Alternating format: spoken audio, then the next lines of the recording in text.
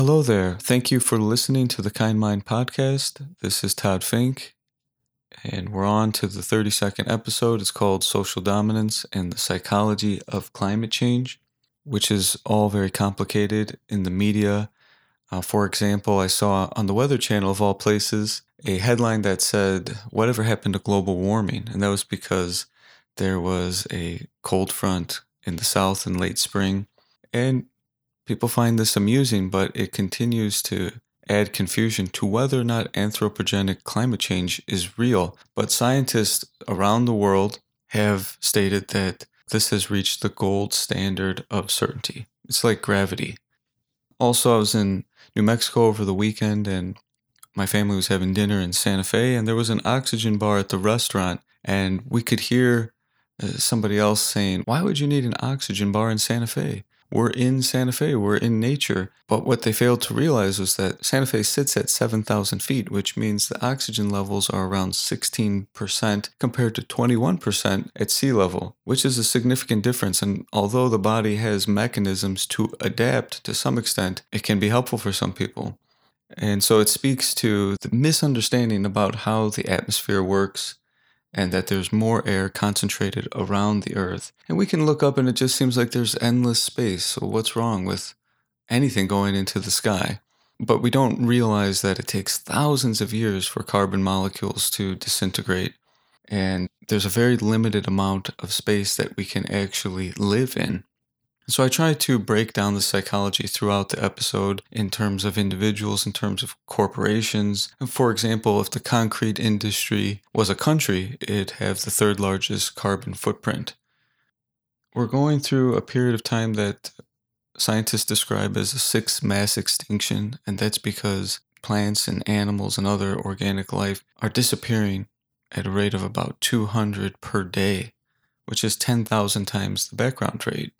And so I think some of this is hard to comprehend because we can only think in terms of a human lifespan. But other types of organisms live way longer than we do, and the Earth is 4.6 billion years old. So if you scaled that to 46 years, turn the Earth into a middle-aged woman, well, then in the last 4 hours, half of her hair has fallen out and she has a fever. And so, of course, there would be cause for alarm. Throughout this episode and beyond, I'd like you to ask yourself this question: who is guiding progress? A guide means somebody that has been to the destination and returned to show us the way. But what's really guiding us is money, and it is propelled by investors and capitalists and technologists and so on. And I don't know if we are really giving all these developments enough philosophical consideration. Anyways, we as a country continue to dump approximately 15 trillion tons of CO2 into the atmosphere. And at some point, it's not going to be possible to plant enough trees to sequester all of that carbon. And so we're going to have to develop technology that not only reduces our carbon emissions, but actually takes carbon out of the atmosphere. I was joking with friends that one day there's probably going to be massive air filters in every city trying to collect this stuff. But the current technology would cost something like $3 trillion annually, which would be the equivalent of building an international space station every 19 days. I mentioned the discovery of atomic energy in this episode, but I don't address whether or not nuclear power is a viable alternative to fossil fuels. I don't know enough about it, but I have read that we have about 400 or 500 nuclear power plants around the world, and that would have to increase to about 15,000 to actually supply the entire world with energy. And as it is, there have been nuclear meltdowns, including Fukushima, which was caused by a tsunami. So as more natural disasters increase, that could be a really scary thing to have more nuclear power plants. I don't know exactly how the waste is stored, radioactive waste, and how safe that is long term. And of course, we have serious concerns about who can have access to nuclear power. It seems as though there's also a type of depression when it comes to climate change and global warming.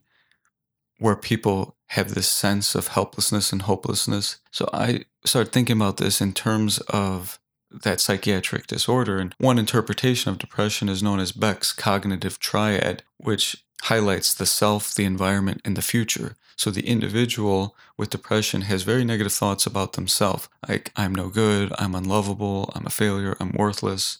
And the environment, which could be something like nobody really understands me, nobody values me, and then the future, I'm never going to get well, I'm never going to feel better, I'm never going to have love, and so on. If you apply this to the collective, well, nobody trusts the whole collective, and when we look at the environment, which would be the world, we see the pollution, we hear the stories, we see the news, we see the ice caps melting. We think about the future, it's bleak. And so it creates sort of hopelessness where people aren't motivated to change, where we're all stuck.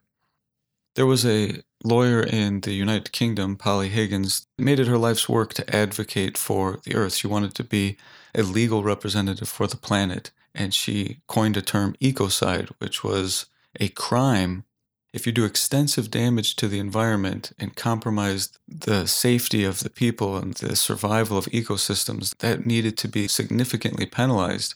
It didn't work, but it's something that we really ought to keep thinking about. I've also thought about this in terms of the laws of physics and entropy, which is the amount of disorder in the universe. And this has been implicated in the arrow of time, that time flows the way it does because entropy is increasing, which means we've gone from more order to more chaos. But Schrodinger, the quantum physicist, said something like a human being has lower entropy for a while, which means it's more organized. When you look at everything going on in the universe, a human being has a brain and all of these intact systems. But to have low entropy in one area, you have to increase the entropy in the surrounding environment. So when we extend this to communities and cities and countries and the planet, well, for us to organize ourselves as a species, we take organization from the environment and we push chaos onto the planet. So I thought that was interesting.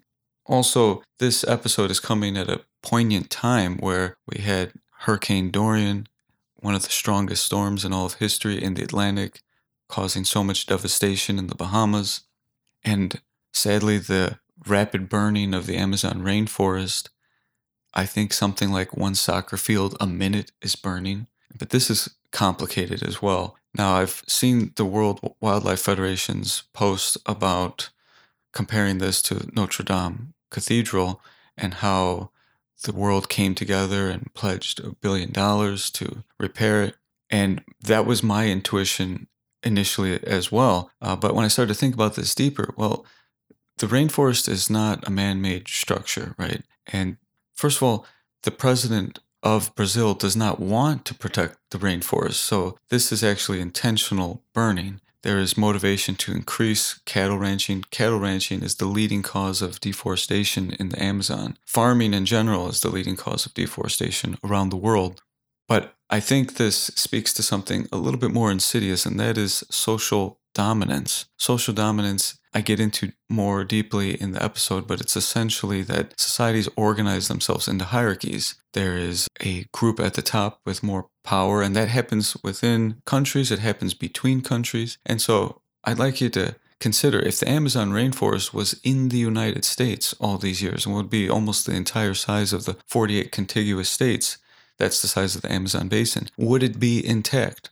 Well, we've already logged the entire country, and so Brazil's probably thinking, you did what you wanted with your land. Why are you trying to tell us what to do with our land? And I understand that we need to protect natural spaces like this. So in the future, we could hope for all the world to come together as one, and there could be something like global eminent domain where we recognize these spaces as vital to the health of the planet, and countries would get paid for us to protect that in the way that eminent domain worked in the United States.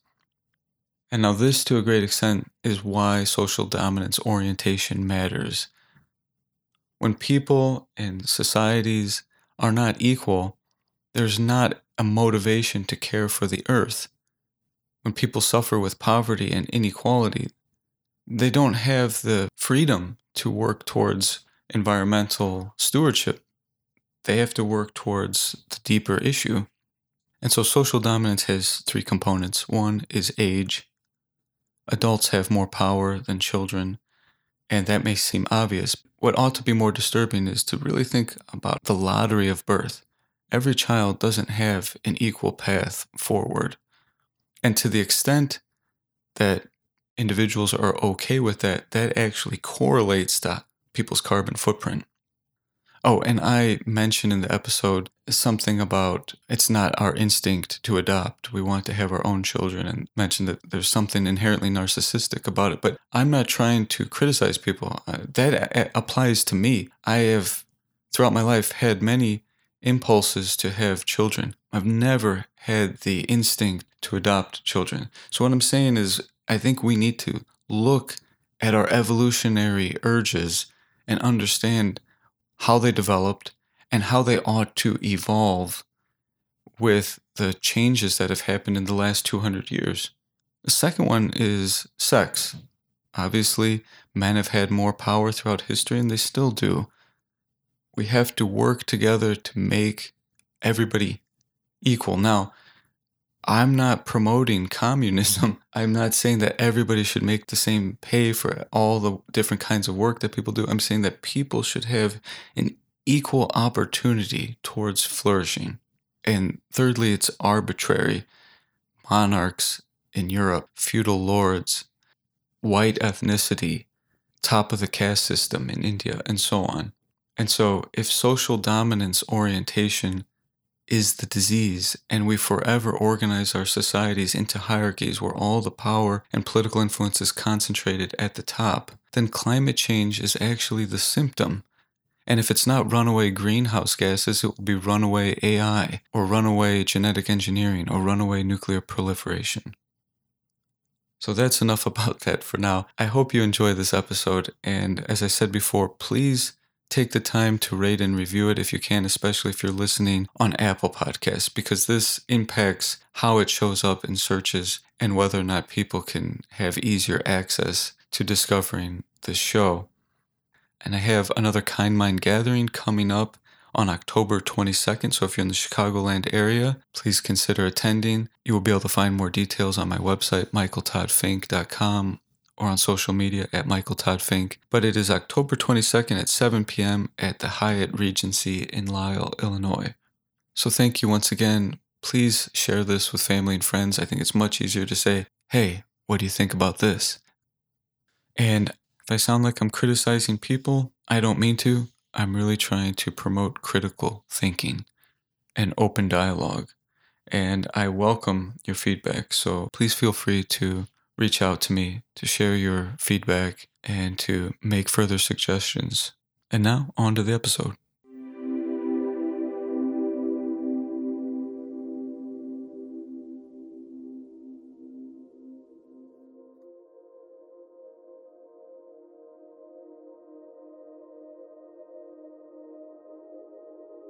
So a little over 10 years ago, in 2008, in the summer, the Giving Tree Band and I started to produce our second album in a unique way. We had been planning for some months and years how to create an album without producing any carbon pollution. So we didn't want to just make a carbon neutral album, which would have meant that whatever pollution we use, we would offset by investing in some renewable energy. But that we didn't even want to create the pollution to begin with. So it took some thinking, and we eventually partnered with a center in Wisconsin called the Aldo Leopold Legacy Center, named after conservationist in Wisconsin, Aldo Leopold. He has a very well-known book in the field of conservation and ecology called the Sand County Almanac.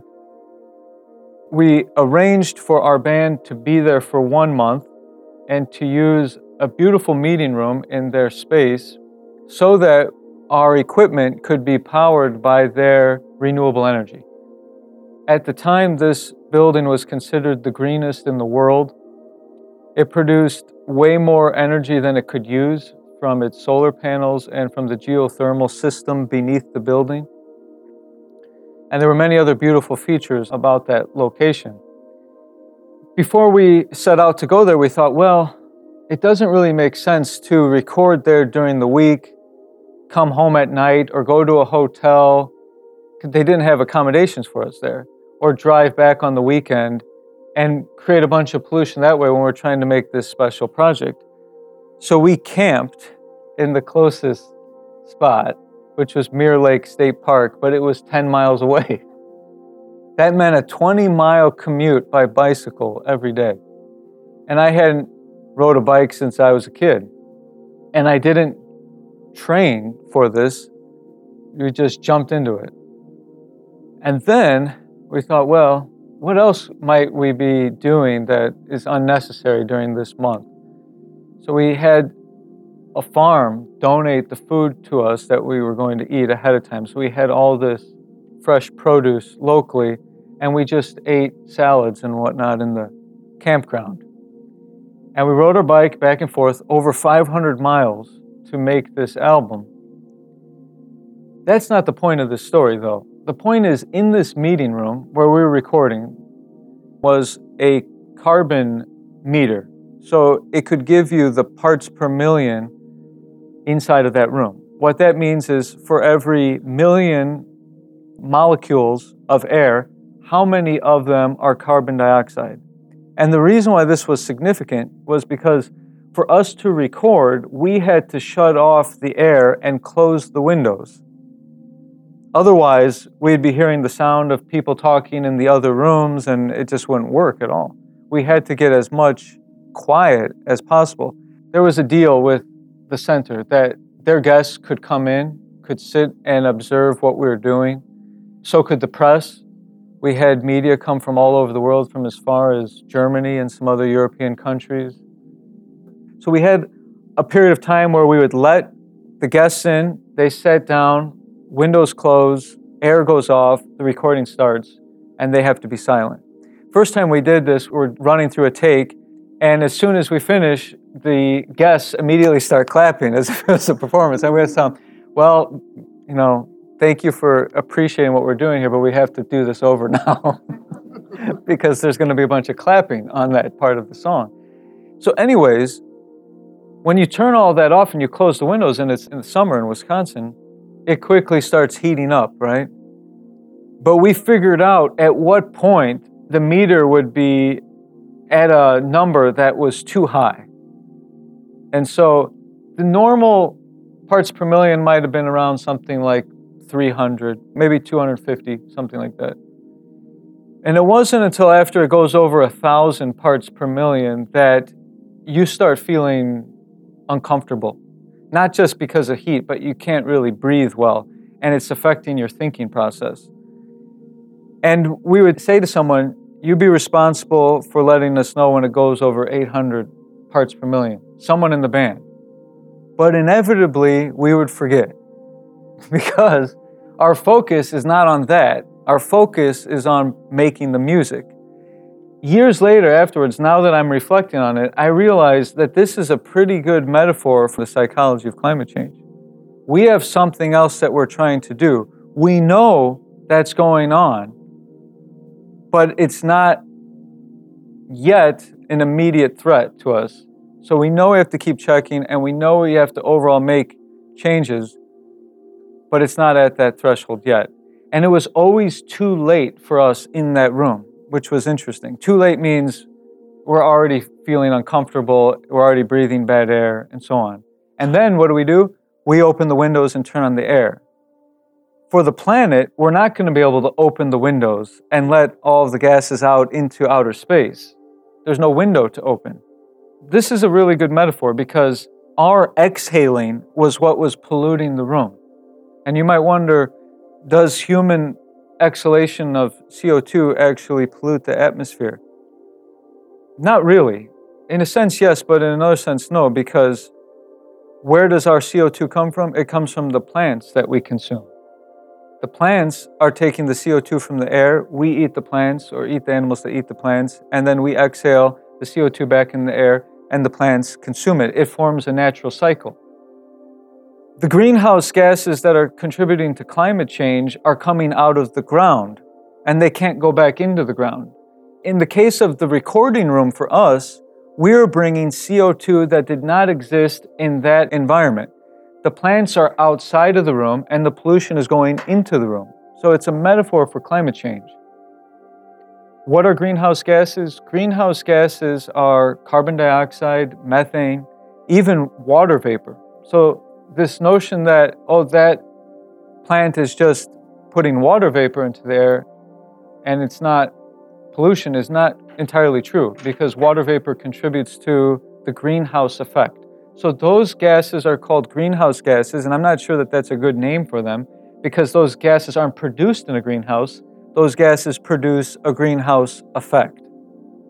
So to understand this a little bit more clearly, if we think of the atmosphere, we look up at the sky and you see stars at night. So it just seems like the atmosphere is massive. And whatever goes into the air is eventually just going to disappear. But the reality is, the thickness of the air is mostly right here near sea level. And then it quickly starts to dissipate until 300 miles or so when it merges into outer space. And the habitable region of the atmosphere for us, where there's actually enough air to breathe, it starts to disappear after about 10,000 feet. There's not many communities that live above 10,000 feet. So you think about driving a car on a freeway up towards the moon. In a couple minutes, you're out. You're out of the habitable zone. And that's where most of the gas is, close to the Earth. And then it thins out. And our layer is the troposphere, and it's only like 4 to 12 miles, but we can't see it. And then there's thinner and thinner layers until it merges with space. Imagine if we could actually see that layer, or if there was a glass cover, like a snow globe, and we saw, we only have this much space to work with. And then imagine if CO2 wasn't invisible and odorless. You could see it like soot. Soot is carbon that has the particulate in it. And so when there's smog, people don't like it, and they want to make changes to eliminate that kind of pollution because it blocks your ability to see the sunset and so on. So imagine if the gases actually were visible and how that would change. And if we could actually see where our part of the atmosphere ends, and then it wouldn't seem like this endless space that we could use. Because the way it's worked until now is that space is essentially an open sewer. And it's not an endless space. It has a cap, because the Earth is going to hold these gases just a few miles around the Earth, like an aura. For the past 800,000 years, that parts per million has been around 250. And in the last 200 years, it's risen to 411. And it's going to keep on increasing. There's a threshold where it may not be reversible. Some things are already not reversible. And part of this is because of what happens as the planet heats, even 1-2 degrees Celsius. So as ice caps melt and glaciers melt, some people tried to confuse the public by saying if you melt an ice cube in a glass of water, it doesn't raise the level of water. But that's not actually all that's happening. The glaciers are on land. Greenland has so much of its landmass covered by glaciers. When that melts, it's going to go into the ocean. So that ice is not in the water yet. It's on top of land, and it's going to flow into water. Now, melting and freezing are asymmetrical. If warming the planet 1 degree melts the ice caps, you can't cool it down 1 degree, and somehow the water will come out of the oceans and go back onto glaciers. So that asymmetry is a problem and contributes to the irreversible changes attributed to climate change. So tonight, I'd like to talk not so much about all this science, because I'm not a scientist, but more about how we think about these things. And there's many different ways to interpret what's going on, and there's many confusing messages. But even in my work in counseling and being around other clinicians, I had said in the past, we typically don't get people coming to us whose primary complaint is climate change. But we are seeing more people now starting to include that in reasons why they're worried, and even couples in therapy not sure about whether or not it's moral to have children. And I think therapists don't really know what to make of eco-anxiety, and this is probably only going to increase. So it's worth talking about the psychology of some of this so that we can feel more informed. But more importantly, like so many other meetings that we have here, this is just one more thing that's taboo in the society. 65 to 70% of Americans never or rarely talk about this with anyone. Just like death before and other topics that we've brought up together. But 75 to 80% of Americans accept that this is a problem.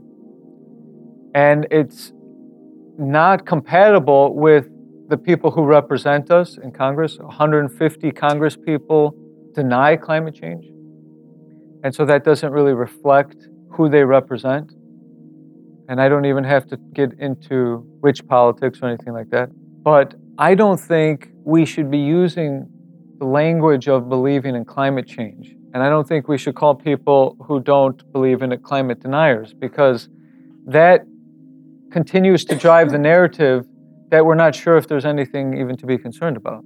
We talk about whether or not people believe there's extraterrestrial life, because none of us can show an extraterrestrial life right now, or Bigfoot or whatever. So when you talk about whether or not people believe in something, that leads people to assume that it's not clear if that thing is real or not.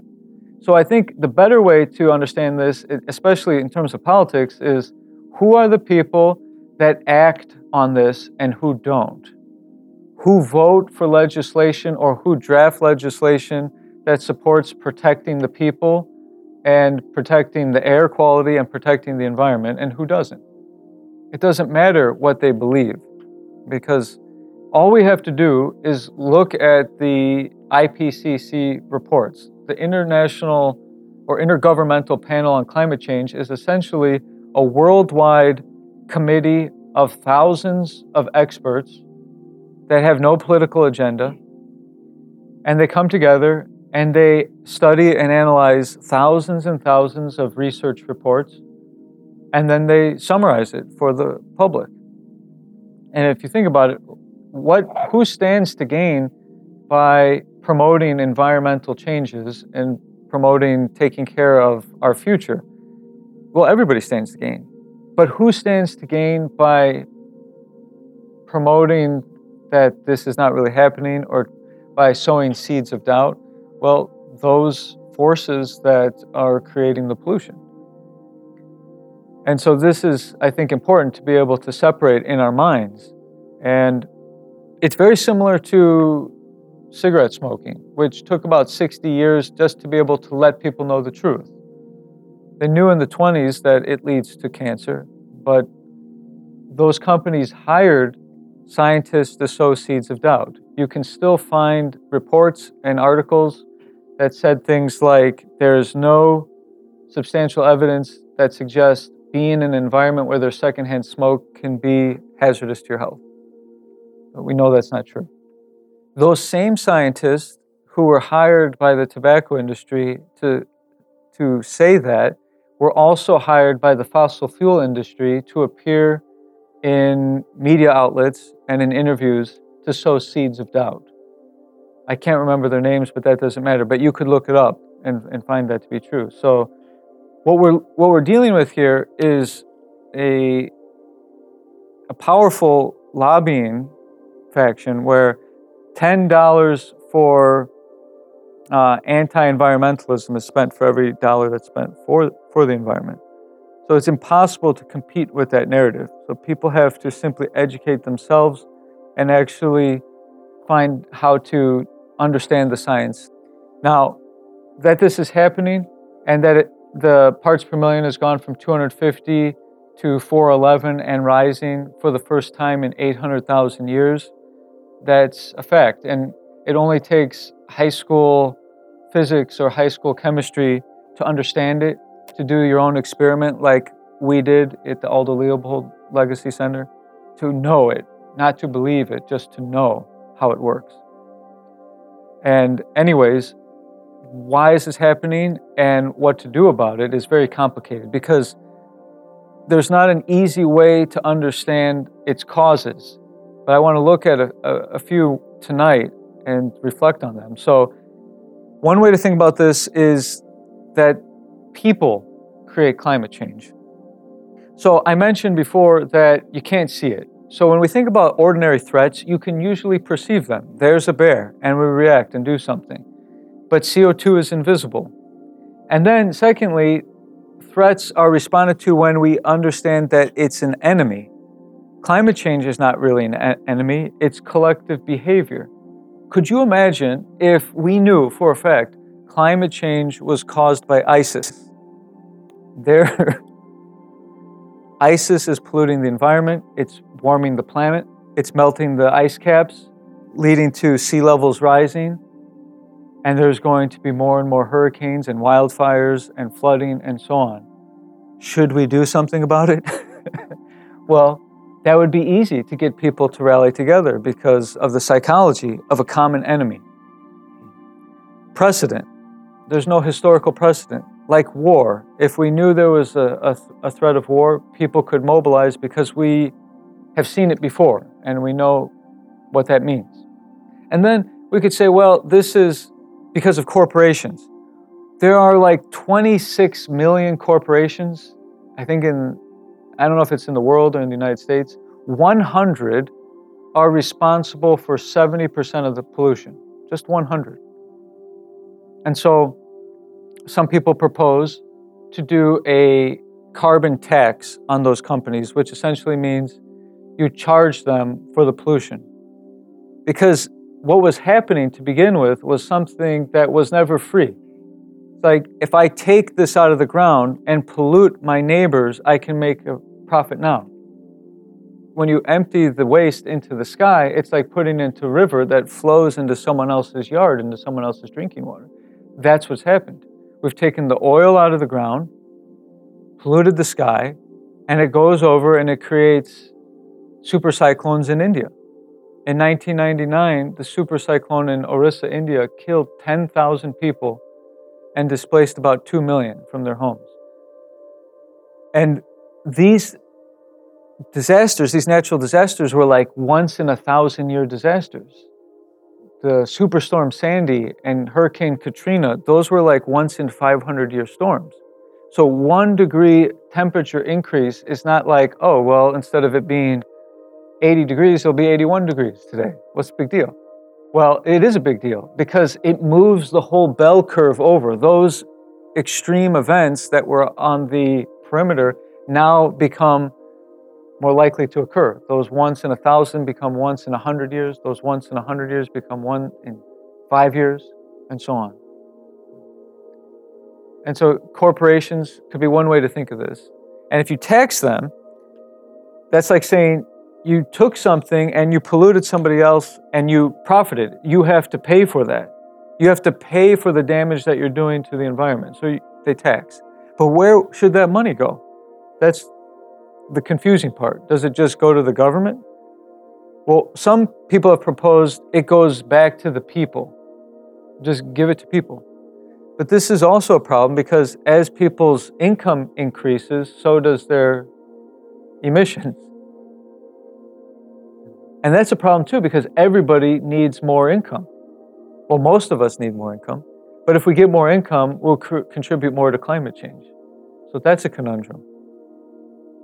Also, if you tax the companies, all they're going to do is charge us more. So that we'll have to pay for their tax. And yes, that might reduce our consumption then because it costs more. But they'll still be doing what they do, and we'll just be angry that we're punished for the energy that they create for us. Or perhaps that carbon tax could go back to the people in the form of credits. So it's not just cash, but ways to make the community more environmentally sound, like credits towards renewable energy for your home, lighting, transportation that is electric or something like that. I don't know. Okay, but then the other way to think about this is the people are more responsible. I think consuming meat contributes to more greenhouse gases than all transportation combined. I don't know if you know that. And even though this education is getting disseminated more widely, it's doing nothing to reduce meat consumption. The average North American consumes 200 pounds of meat annually, which is significantly higher than 25 years ago and 50 years ago and so on. They expect meat consumption to double by 2050. And as it is right now, livestock account for something like 30% of the land in the world, which is the number one driver of deforestation, which is needed to be able to sequester CO2 out of the atmosphere and put it back into the earth. But it's highly unlikely that you can get people to just stop eating meat because nothing seems to be working. But it's one simple way that we could contribute on an individual level. What about different forms of meat? So some people are working on plant-based meat. A burger was never like meat to me. It's not like I was growing up eating burgers going, this is a nice looking cow and this hot dog is a nice looking, whatever. The only thing that looked like an animal to me was sardines out of the can. And I didn't want to eat that. But making an animal into a patty never immediately meant animal to me as a little kid. So a patty is a patty. But the meat in a patty is essentially lipids and amino acids and water and so on. And it's conceivable that all you have to do is manipulate molecules and get it to be like that. But people have to get it out of their head that it needs to be an animal. Because what do we mean by that? That it had to be living and it had to be killed before I can eat it? No, because most people don't like slaughterhouses and factory farms. Most people don't want to think about that. It's disturbing. But factory farms account for 95% of the meat.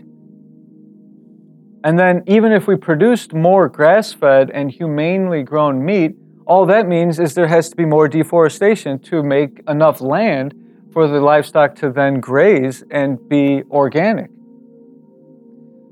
So people have to open up to the idea that plant-based meat is got to be okay in the future. And I think those people producing it don't even need to call it plant meat. It's just a burger. The question is, does it taste good enough for you or not? That should be those people's jobs, is to make sure it's just good. And it shouldn't matter where it comes. Because as it is now, people eat despite how it's produced, not because of how it's produced. So what does it matter if it's plant-based or lab-produced?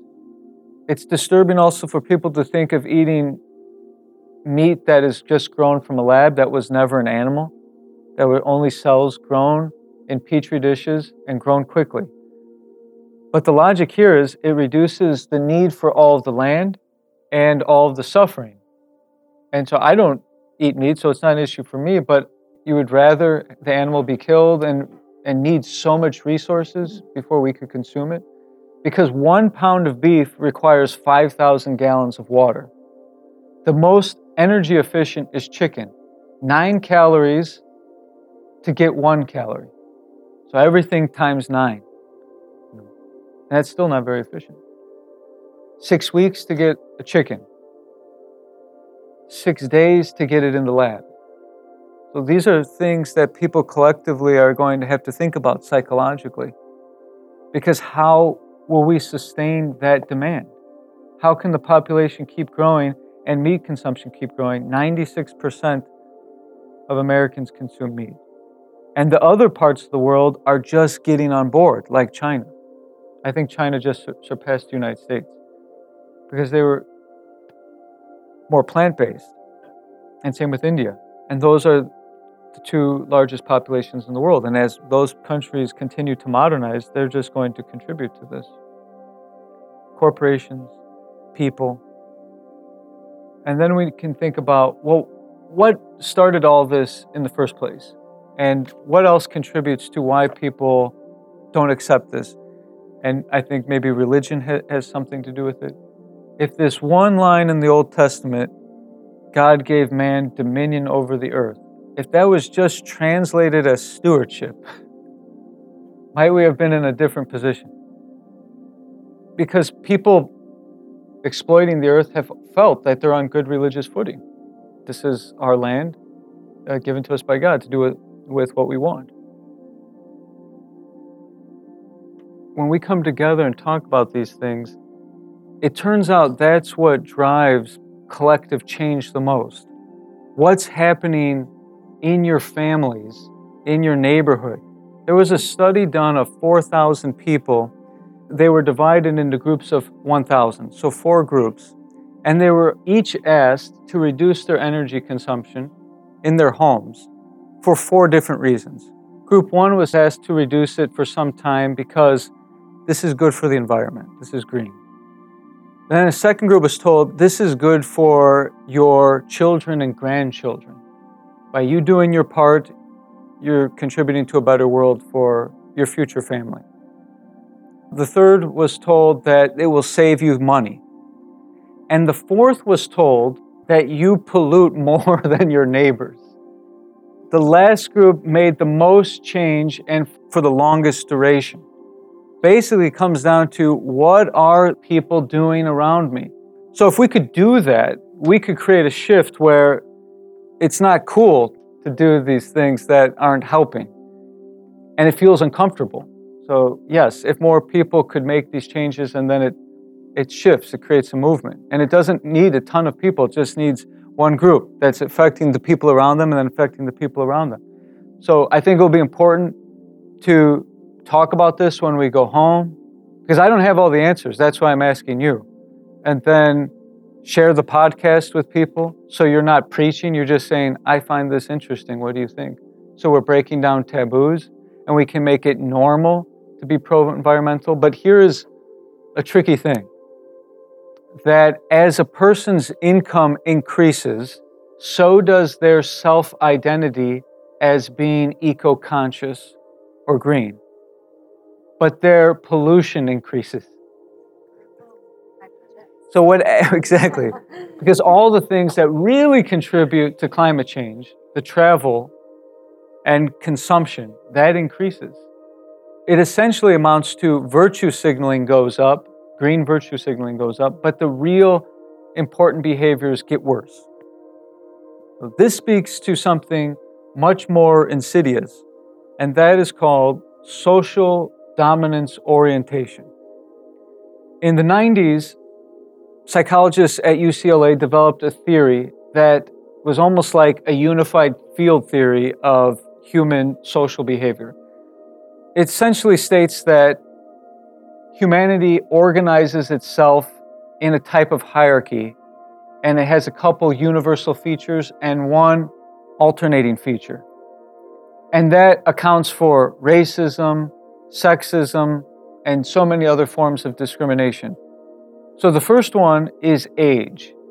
And there's always what's called a hegemonic group in every society on the planet in history. A hegemonic group means the one that holds more power and political influence. So the first one is age, which means adults have more power than children. Okay? Pretty obvious. But it doesn't have to mean that adults take and manipulate and dominate children. And in some parts of the world, and here to some extent, it does mean that. Think about how people raise their kids. They try to make them like them. They want their own kids as opposed to adopting kids. I think it's totally normal, but just think about that for a moment. There's already a life. It could have a better life. He or she could have a better life, but I would rather there be life that comes from me because it will be more like me, right? So there is something like inherently narcissistic about it. And I'm not saying don't have children. I'm just saying to think about how this formula works. There's something about controlling children. And then the second one is sex.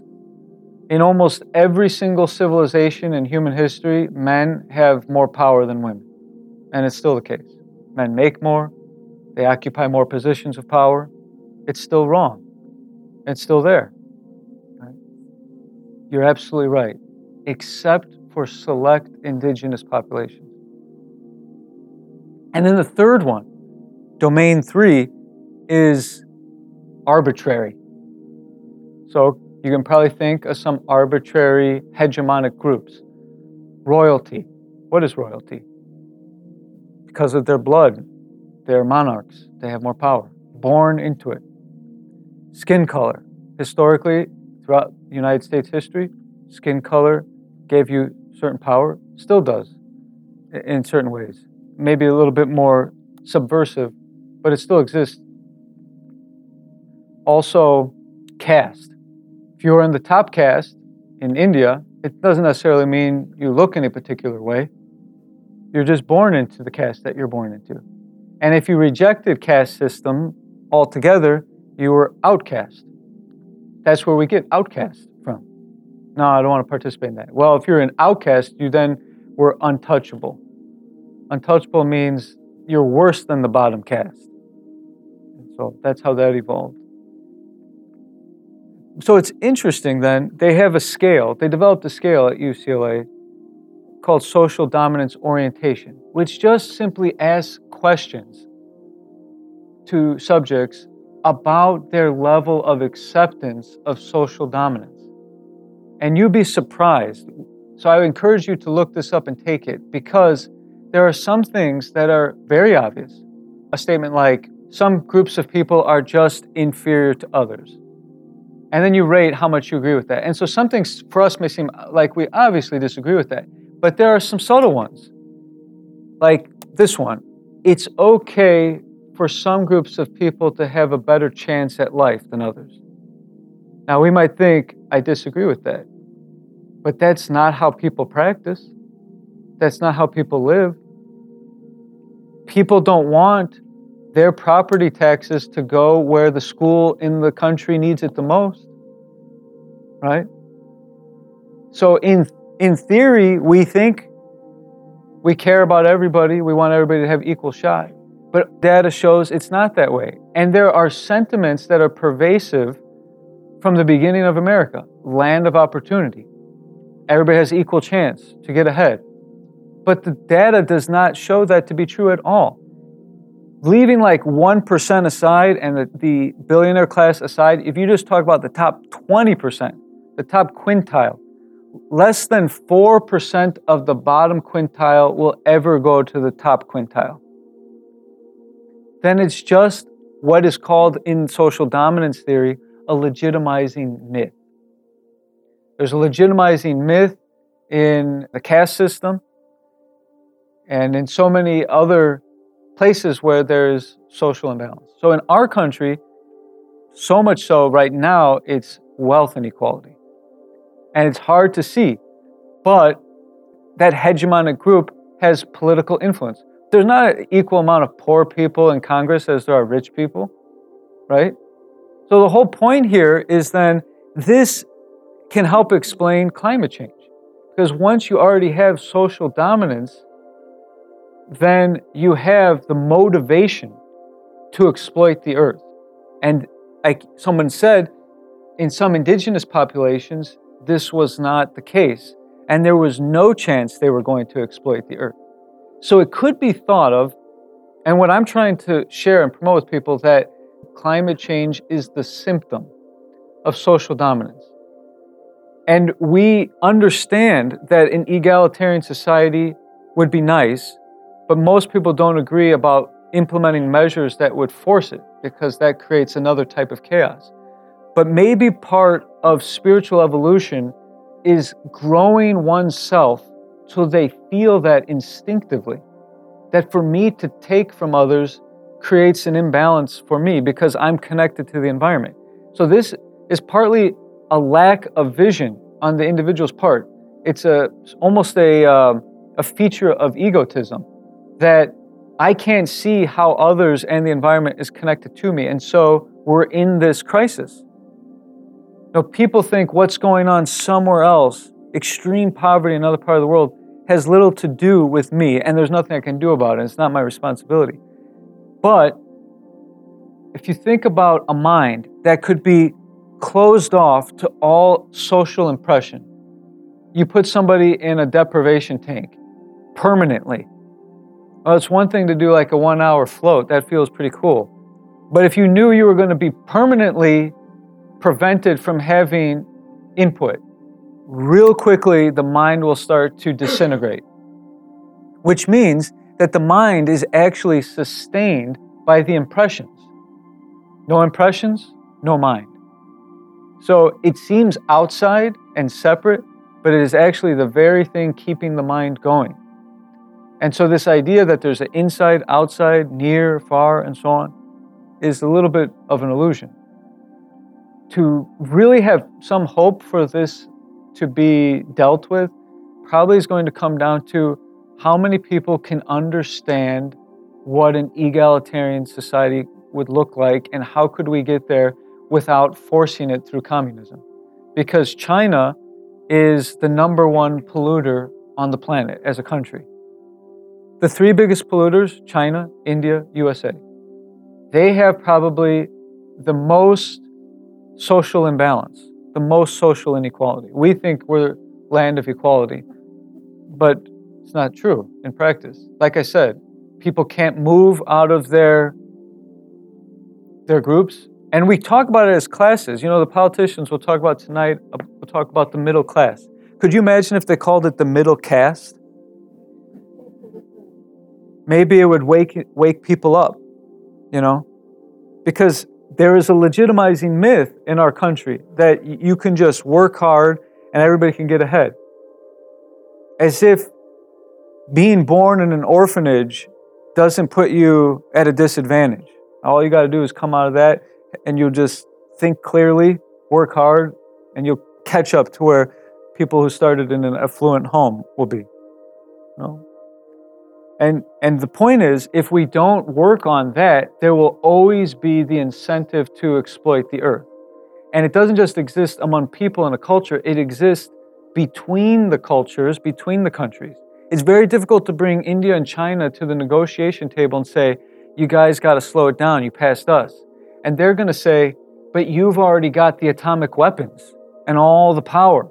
And now you want us to stop our carbon emissions before we get to where you are? That's pretty convenient for you guys to say. Right? So there's also an imbalance already among the countries. But that being the case, still the countries doing the best are the most egalitarian. Finland, Norway, Denmark, where there's the most equality, they're making the best effort to change this stuff. Back when atomic energy was created during the Manhattan Project, they asked Niels Bohr to guide those scientists, and he was a man of high principles. He was different than Einstein in the sense that he understood quantum theory, but his life wasn't a mess. You know, like Einstein's married to his cousin and probably stole ideas from his first wife and chaotic personal life, right? Niels Bohr had a beautiful family, 3 kids. Some of his kids went on to win Nobel Prizes as well.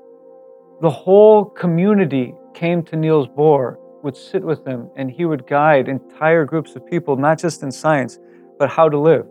And when they asked for him to advise the Manhattan Project, he said, yes, but we have to make sure all the Allied powers have access to the atomic discoveries.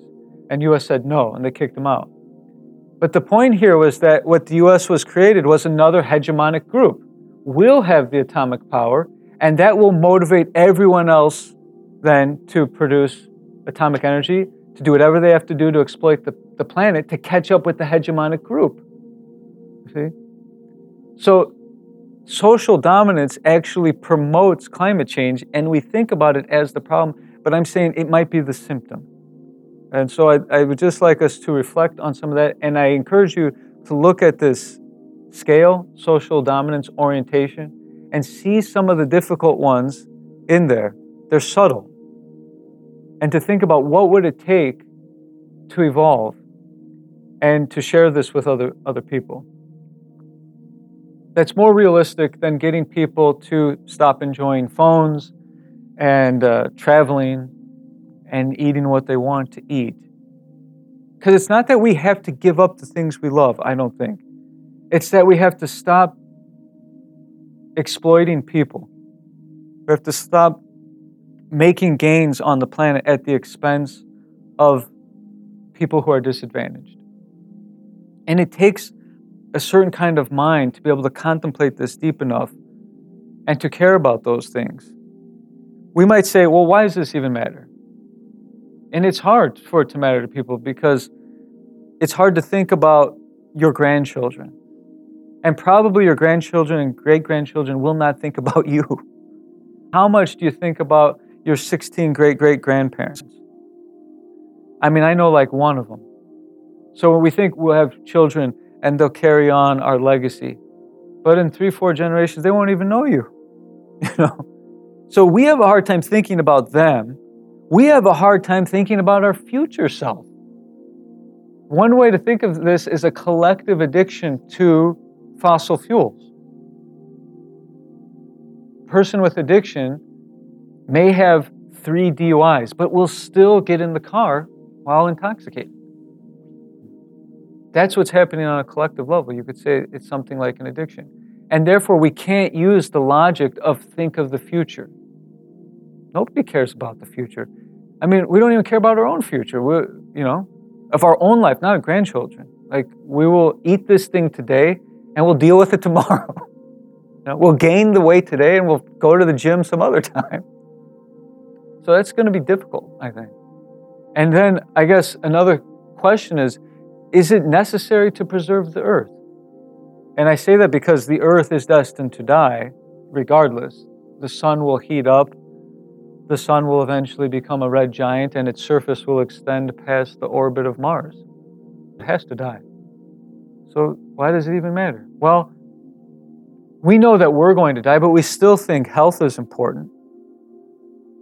Just because we're going to die in less than 100 years doesn't mean that we destroy our life today. Some people do, but it seems like healthy, wise people decide, no, it's important to preserve whatever I have here for as long as I have. But some people think that this is all about surviving long enough to get off the planet. Because if we are the only intelligent life in the universe, then it would be a shame for it to die out just because we couldn't get our act together at this moment.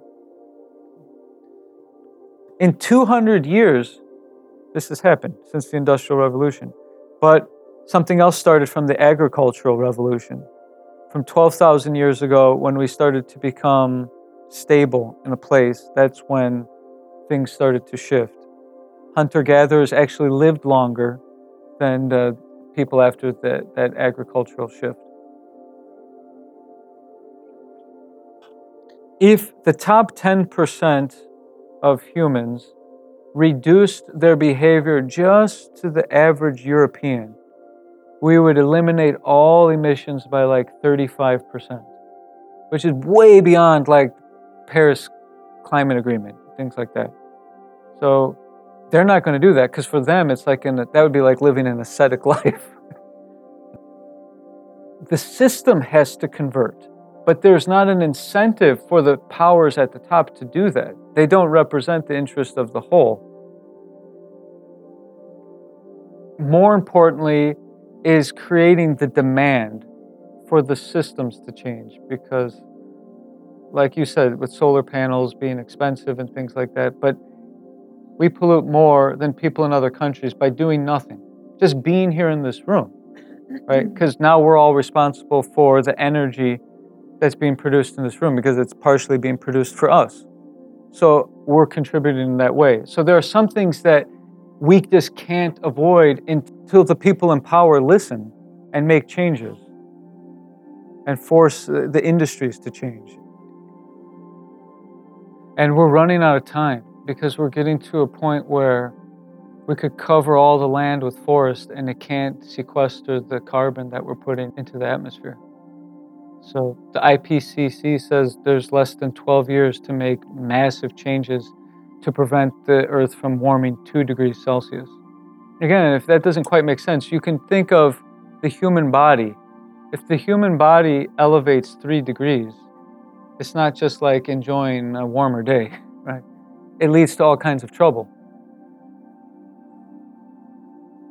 What we also need to look at, and you can easily find online, where the representatives get their campaign contributions. It seems very simple to me that if the fossil fuel industry invests in your election, you have a conflict of interest to vote on energy legislation. The lobbyists can essentially write the laws, and that has to change. So we need to be looking at, you can actually find out how much representatives are taking from the energy industry. And that just cannot be okay for people anymore. And there are some that have been there a very long time, and they pretty much work for the fossil fuel industry. And I'm not saying that you can't work for fossil fuel industry. The fossil fuel industry needs to have the incentive to change directions. But they're more worried about their existential crisis. If their way of making energy doesn't fit the paradigm anymore, and they're afraid of disappearing altogether. So of course they're going to delay things.